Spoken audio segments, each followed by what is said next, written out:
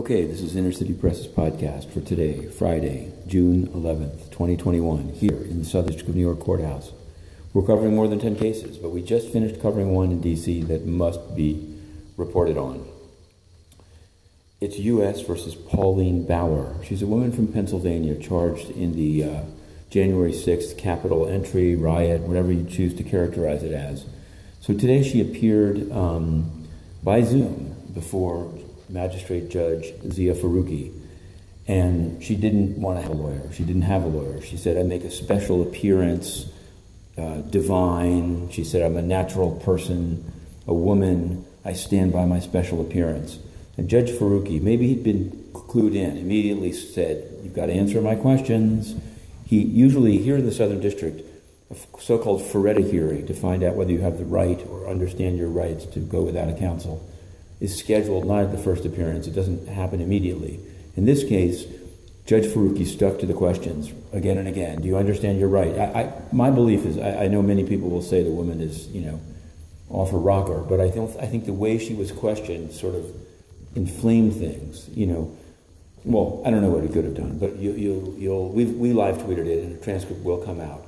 He asked again, do you understand even after she said, I don't want a lawyer, which is her right, he said, do you understand constitutionally? And she continued to say, I stand by my special appearance, which led him to say, this is not productive. The upshot is she comes into D.C. on June 18th, or he'll issue a bench warrant for her arrest.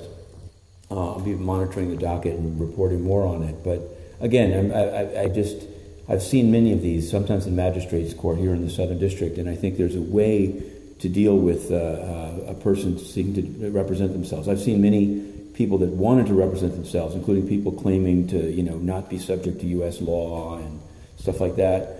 Many times are talked, I don't want to say it's a ledge, but talked off a ledge. Here, the person was basically pushed off the ledge, and we'll see what happens. Judge Faruqi is dealing with a lot of these cases, but I think it's something to think about, because they could have just dispensed with the Feretta thing, gotten her to plead. We never even got to hear whether, her plead guilty or not guilty. Maybe she would have said, I don't accept the jurisdiction of the court. She did cite the book of Genesis and say that God gave man dominion over the law. So you can see where that's going. Anyway, it's U.S. versus Pauine Bauer. You'll find it on Inner City Press on Twitter and on the website and Substack, and we're going to be digging into that case. We also put in questions to the United Nations, where I guess it's not a question of authority. They should answer questions.